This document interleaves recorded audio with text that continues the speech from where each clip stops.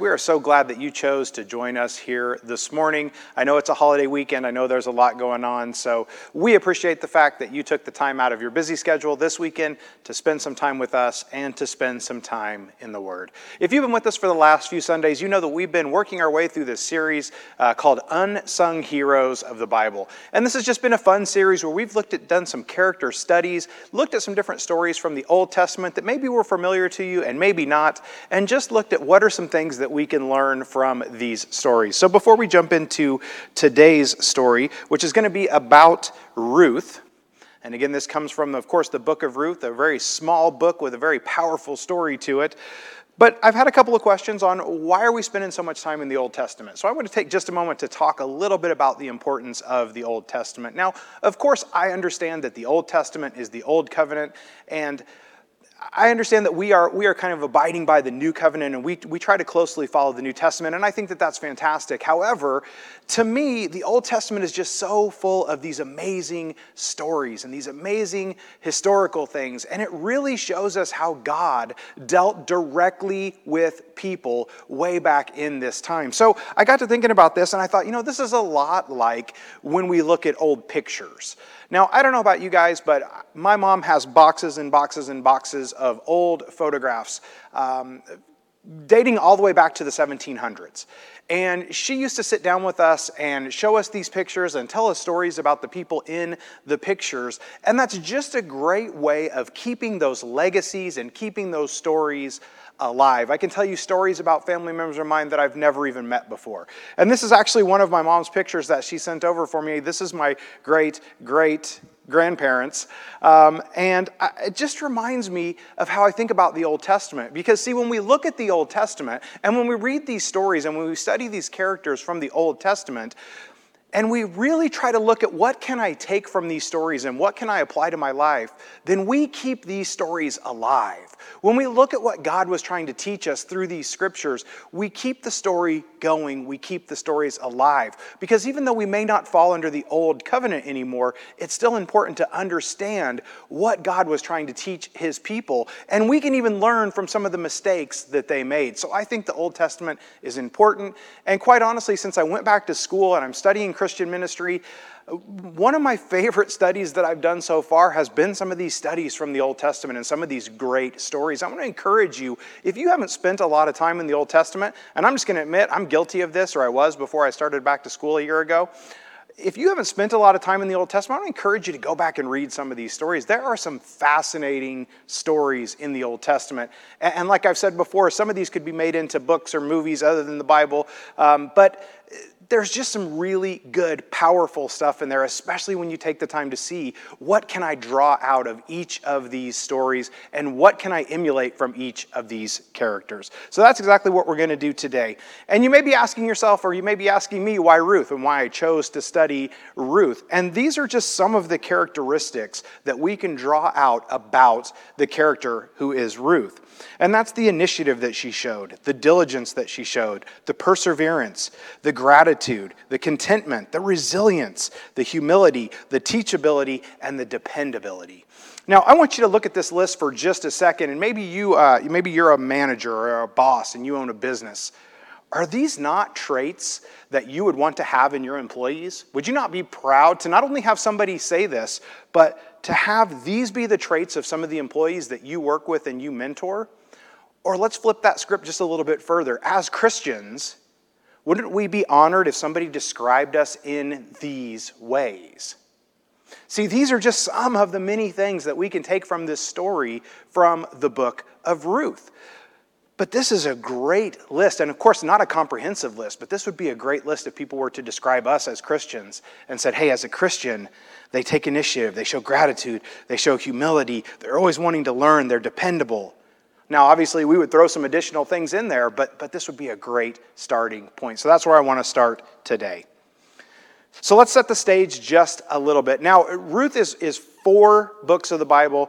It's 85 pages of the Bible, so it's not long by any means, but it's going to be tough to fit this into one sermon here this morning. So we're going to move pretty quickly through this story of Ruth. And along the way, we're going to highlight some things that maybe you didn't know or some things that maybe we need to learn from this story. So please don't take this as a comprehensive story from the book of Ruth. It's not going to be that. It's going to be some of the highlights and some of the key points. So if you're interested, I want to encourage you, go back and read the book of Ruth. It won't take you very long to read the 4 chapters, but you'll be able to fill in some more of the details that unfortunately we just don't have the time for this morning. So let's dive in. Let's talk about the background of the story. Let's talk about where we're going with this. We're going to follow one family and a woman named Ruth, of course, who the book is titled after, as they're barely surviving through a very difficult time in the history of the Old Testament. And this is the days of the Judges. Now, if you haven't spent a lot of time in the Bible or a lot of time in the Old Testament specifically, this was a very tough time for the people of God and for people in general, to be honest. To the point of they were just in this time of chaos, this time of immorality. And if you look at the last verse of the book of Judges, and this is in Judges 21:25, this is absolutely frightening, where it says, "Everyone did what was right in their own eyes." Now, that alone gives you a little bit of a snapshot of the world that we are looking at as we study the book of Ruth. Because, see, I feel like it's important as we study these books and these scriptures and these passages that we don't just study them on the surface. We've got to try to understand who the author was and who it was written for and what was going on in the culture and in that place. Because, see, if we miss those things, we could miss the point of the story, or we may not fully understand the story and what's going on. So one of the things I'm going to do today as we go through this is I'm going to give you some of this background to help you really understand this story of Ruth. Now, the book of Ruth is for people who wonder where God is when one tragedy after another tends to test their faith. And we'll talk about that in just a second. It's also for people who wonder whether a life of integrity is really worth it in the end. And the last thing that it's for, or maybe not the last thing, but another thing it's for, is for people who can't imagine anything great ever coming out of our lives.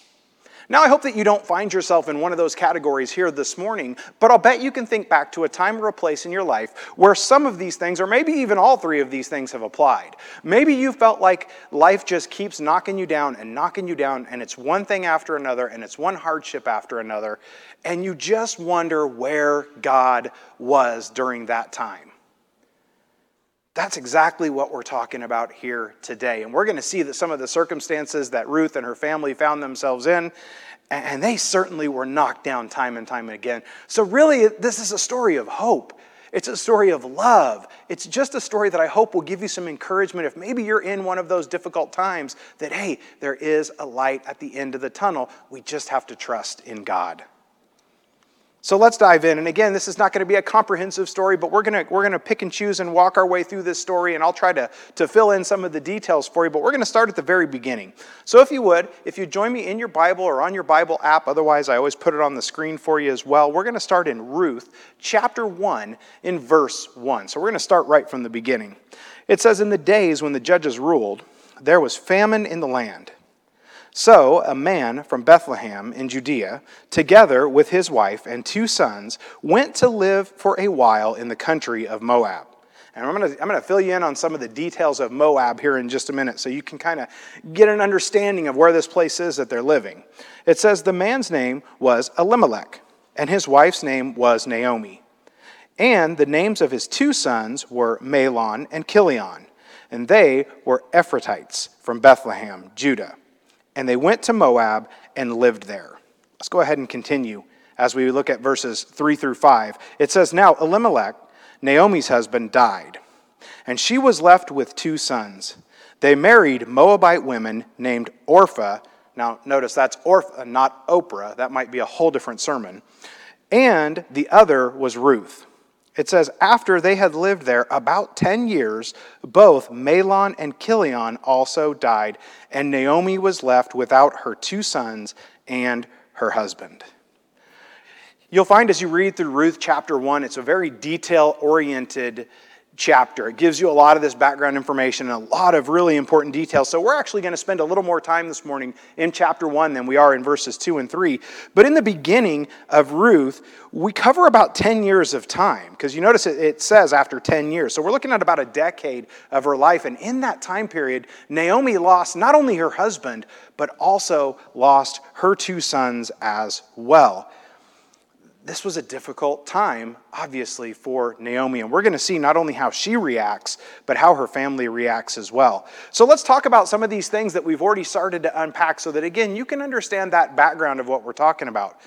We mentioned that there was famine in the land. Now, every Israelite knew the cause and effect relationship that God had with his people at this time. There was a correlation between idol worship and the onset of this famine. Now you have to remember that in Moab, and we'll talk about that here a little bit more in a minute, but they were idol worshipers. They worshiped their own gods. They worshiped idols.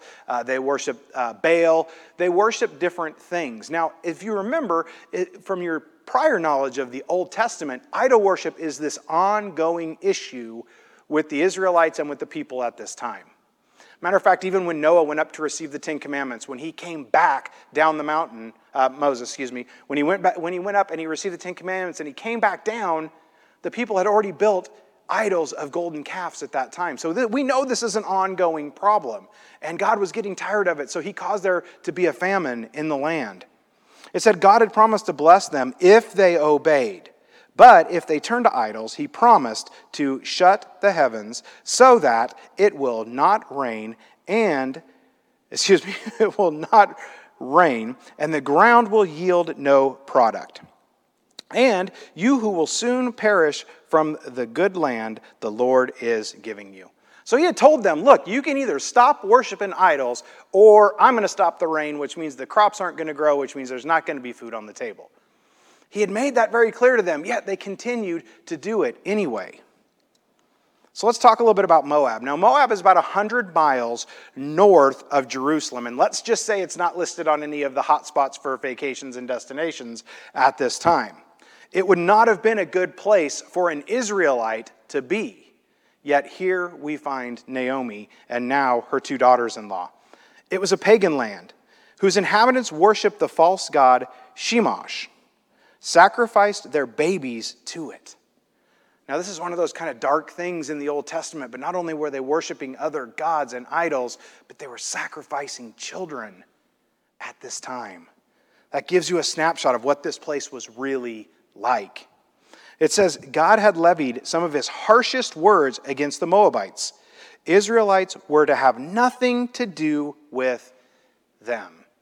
Now, the reason that that's important and the reason that we bring that up is you got to remember, when we're talking about Moab and all of the difficulties, you have to remember that Ruth and Orpah were Moabites. It says, Elimelech is trying to avoid consequences of Israel's sin against God, but in doing so, he puts his family in spiritual jeopardy. And sure enough, his 2 sons marry 2 Moabite women named Orpah and Ruth. Ruth chapter 1 is also a story of grief.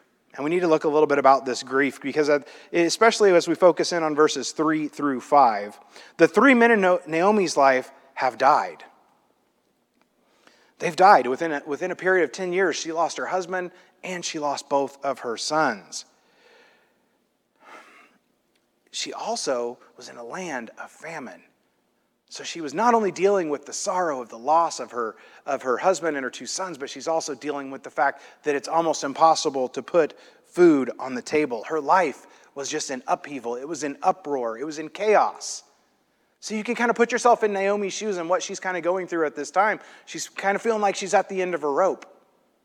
Like, what could possibly happen next? So she departed from her homeland, cutting all of her familial ties. She was alone and had nothing. Now, these 3 widows had absolutely no social status and no economic means to survive.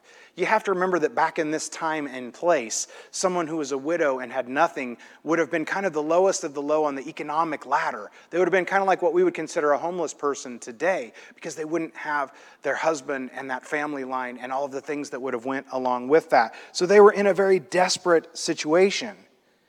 And this was compounded even more since she was an Israelite living in a foreign land.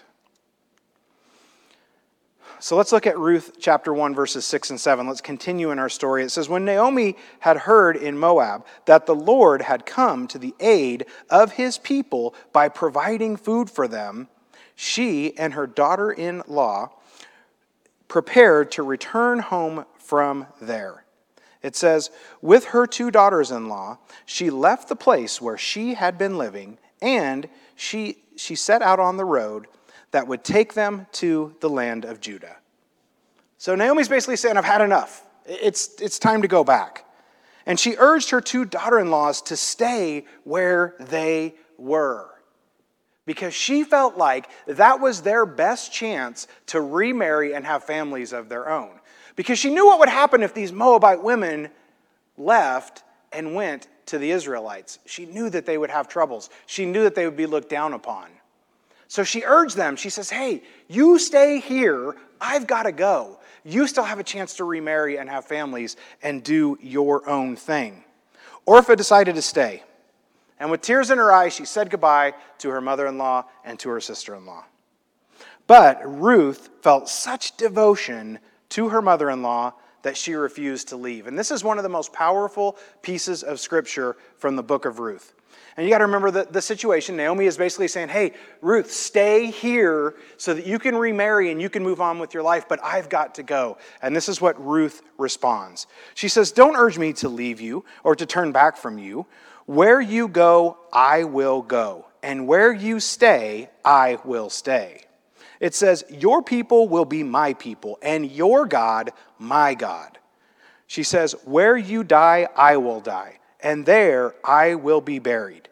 May the Lord deal with me, be it ever so severely, if even death separates you and me. When Naomi realized that Ruth was determined to go with her, she stopped urging her. Or in this case, she stopped urging her to stay. What dedication that Ruth had to her mother-in-law. She was willing to leave her homeland to go to Naomi's homeland. And then the powerful statement is when she says, she says, your people will be my people, and your God, my God. See, Ruth is saying, look, I'm going to turn away from this pagan life that I've been living, and I'm going to turn away from this idolatrous life that I'm living, and I'm going to turn away from these false gods that I've been worshiping, and I'm going to go with you, and your God will be my God. See, 2 sisters had 2 choices to make. And Ruth said, I'm going to go with you, and your God will be my God. Let's keep going. In Ruth chapter 1, verse 19 through 21, we read, so the 2 women went out until they came to Bethlehem. When they arrived in Bethlehem, the whole town was stirred because of them. And the women exclaimed, can this be Naomi? She says, don't call me Naomi, she told them. Call me Mara, because the Almighty has made my life very bitter. I went away full, but the Lord has brought me back empty. It says, why call me Naomi? The Lord has afflicted me. The Almighty has brought misfortune upon me. Naomi is so devastated and so down on her luck and so at the end of her rope that she doesn't even want to be called her name, which means beautiful, but she's telling them, call me Mara, which means bitter. Naomi's hanging on the bottom rung of the ladder here. She feels like God has forsaken her. She feels like God has brought this misfortune on her. She's basically at the end of the rope saying, look, I can't take any more. God has forgotten about me. Just don't even call me by my own name anymore. She asked them to call her by the name bitter, because that's how Naomi was feeling at this point. Her grief had clouded her thinking that she just wasn't seeing clearly what God was trying to do in her life. She was convinced that God was against her. And she just had this cloud of doom and gloom that was surrounding her, to the point that it made her forget about the good things that God was doing in her life. Because see, God had stopped the famine, And God had brought Ruth to a point in her life where she was willing to go with Naomi wherever she may go. Have you ever been there?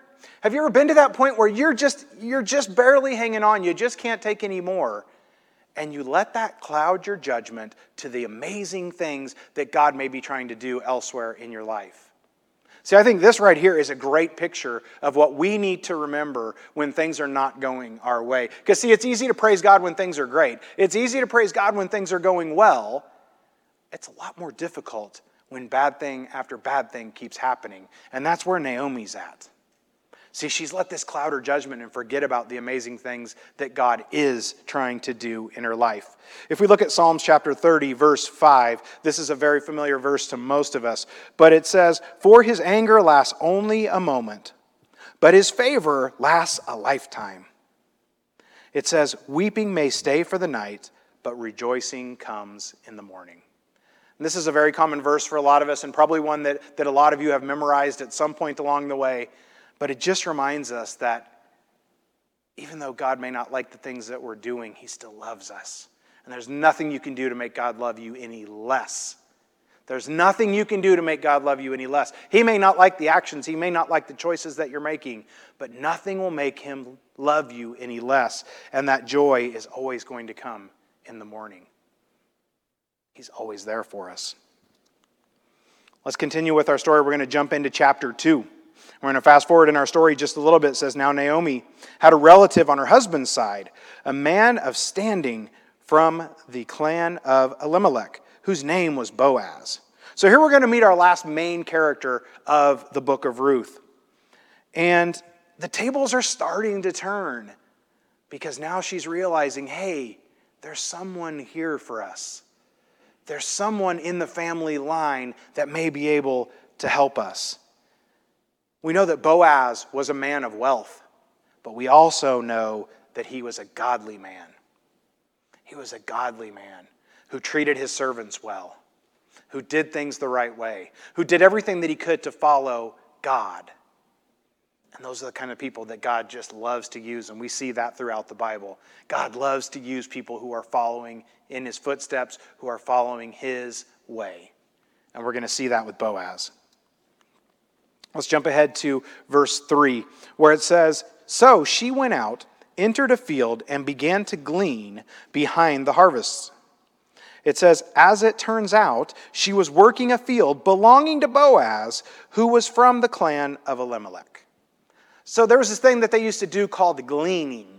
And what that was is, it was basically people who didn't have enough to eat would literally follow the harvesters as they went through the fields picking the grain. They would literally follow along behind, and anything that they missed or anything that they dropped, they would pick up for food. And if you read the whole story, you see that a little bit later on, Boaz actually tells his harvesters, hey, drop a little along the way, because he's trying to take care of this woman. Now, gleaning is such a cool concept because it reminds me of when I was a kid. And my grandfather and I used to go out to a field and we would pick popcorn. Now, that sounds really weird to those of you who are here in Southern California. But back in the Midwest, this wasn't all that uncommon of a thing. He would reach out to the person that owned the field. Hey, do you mind if we walk the fields after you harvest? And we would go pick popcorn. So we would walk through the field with these 5-gallon buckets, and we would find these ears of popcorn on the ground, and we'd put them in the bucket, and we'd take them home and clean them and shuck them in the whole 9 yards. But that came to mind as I was thinking about this concept of gleaning. See, Ruth was willing to do whatever it took to provide for her and Naomi, to the point that she was ready to walk this dirty, dusty, hot field, picking up the scraps from the ground. So we find this hungry Ruth who goes out to glean with the rest of the poor people. It says she had no deliberate plan of which field that she would work, but what on the surface appears to be a coincidence, those of us who are in the know, we know that that was probably not a coincidence.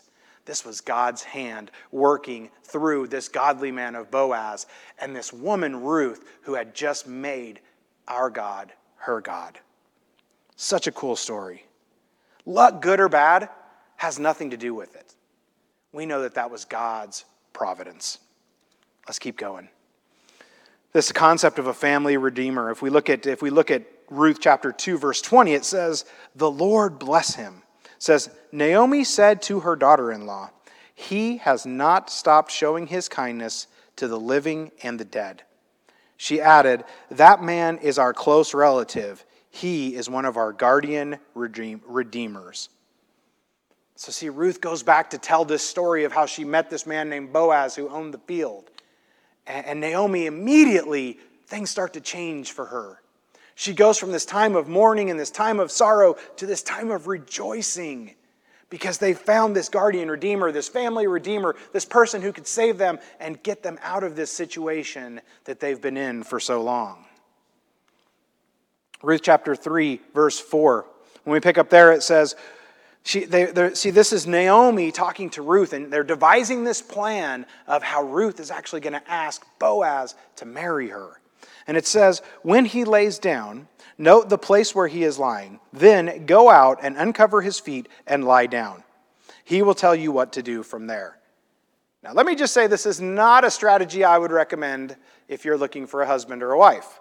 That tends to make people call the cops and things like that. But this was a very risky maneuver on the part of Naomi and of Ruth, because Ruth is going to go to where he is sleeping and basically wait for him to wake up.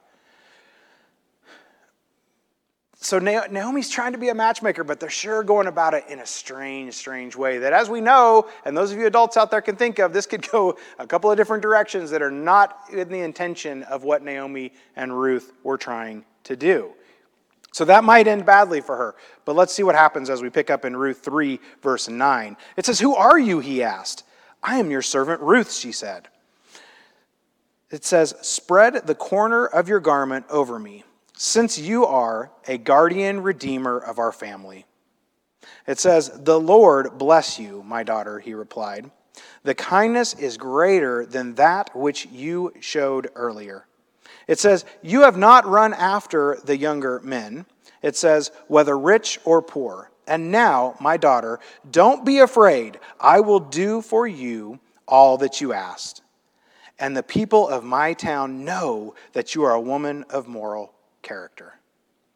So this might not be the proposal that you and I were thinking it was going to be, and that we didn't have the getting down on one knee with a bouquet of flowers in front of the castle at Disneyland or anything like that. So it was a little bit different proposal, and it would have been very different in the fact that the woman approached the man to propose, but she basically knew to seek him out that she could redeem her family, and she was willing to do whatever it took to make that happen. So as you read this story a little bit further, you find out that there was another person in their family line who was actually a closer descendant than Boaz. So Boaz actually has to go to this man and ask him, hey, basically what he's going to say is, do you want to marry Ruth? Because if not, I'm going to marry her. But he has to, based on the law at this time, he has to go to him and say, hey, you basically have first dibs. If you want her, she's yours. If you don't, then I'm going to step in and marry this woman. So the next morning, Boaz skillfully presents the situation to the nearest kinsman, which again is that nearest, closest family member. It says, and the man gives Boaz his sandal. So this was like an exchange of basically him saying, look, I believe it, I agree with it. Again, sounds a little strange to us. If you hand me your flip-flop, the last thing I'm going to do is carry it with me. But this was just a symbol of him saying, look, I agree. I'm not going to marry the Moabite woman, so you go right ahead. So let's jump just a little bit farther forward because we're running out of time. It says, this is a story of this foreigner, right, who was from a condemned country, Moab, was brought into a covenant relationship with God during one of the darkest times in Israel's history. It's a most unlikely young lady who gives birth to a boy named Obed, who would later father a son named Jesse, who would beget David. And yes, this is the David, the king who would bring Israel back to God and the ancestry of the Messiah. See, Ruth was the great-grandmother of David, and she would have been the great times 29 times, right, grandmother of Jesus. But just like if you were with us a couple of weeks ago when we talked about Ruth, how this prostitute became part of the genealogy of David, which then, of course, leads to the genealogy of Jesus. this woman who was a Moabite, and we already talked about how Moabites were definitely not friends of the Israelites, ends up becoming part of the lineage of David and leads to the lineage of Jesus Christ. Again, one of the things we've talked about throughout this series over and over again is how God can use people you wouldn't expect him to use in this amazing, powerful way. And it reminds us that God can use you and me as well. He can and he will. But just like Boaz, we have to be open to that. So what are our takeaways from the story of the book of Ruth? We got to find rest in the hands of God. See, Naomi was at the end of her rope multiple times during this story, to the point she was willing to change her name because she thought she had lost favor with God. But in the end, God took care of Naomi. So when you and I are having that feeling where it's just one bad thing after another and one bad thing after another and one bad thing after another, and we think, God, where are you? You've left me, you've forsaken me, and we start to give up on him, we have to remember that he's still there and focus on those amazing things that he does for us. The second takeaway is to cultivate our character. See, Boaz was this man of God. He was a God-fearing man who made the decisions that he made based on that fact that he wanted to follow. What a great lesson we can learn. And again, when you read the whole story, you see how Boaz treats his servants. And that's how we need to treat people in the way that would be pleasing to God. And the last point is we've got to receive the Redeemer. We've got to receive the Redeemer. So Ruth knew to seek out Boaz because he could redeem their family. Does that sound familiar? See, we've got to seek out Jesus Christ because he can save us and our families. But we have to be willing to do whatever it takes to get to Jesus and to follow Jesus and to point others to Jesus because he can be our Redeemer just as Boaz redeemed Ruth and Naomi. Maybe you've never had that chance to make Jesus your Redeemer. Maybe you've never had that chance to build that relationship with Jesus Christ and put him on in baptism for the remission of your sins and to receive the gift of the Holy Spirit. You have an opportunity to do that. Please reach out. We'll be happy to make an appointment with you. We'll come up and we'll baptize you. Or maybe, like Naomi, you've been a Christian for a long time, but things just haven't gone the way you wanted them to go, and maybe you've started to lose that hope and that faith. This is just a great reminder of the hope and the faith that we have in God. We're happy to pray for you. We're happy to help you in any way that we can. In just a moment, we're going to sing another song, and you'll have an opportunity to think through that. And please, if we can help you in any way, don't hesitate to reach out.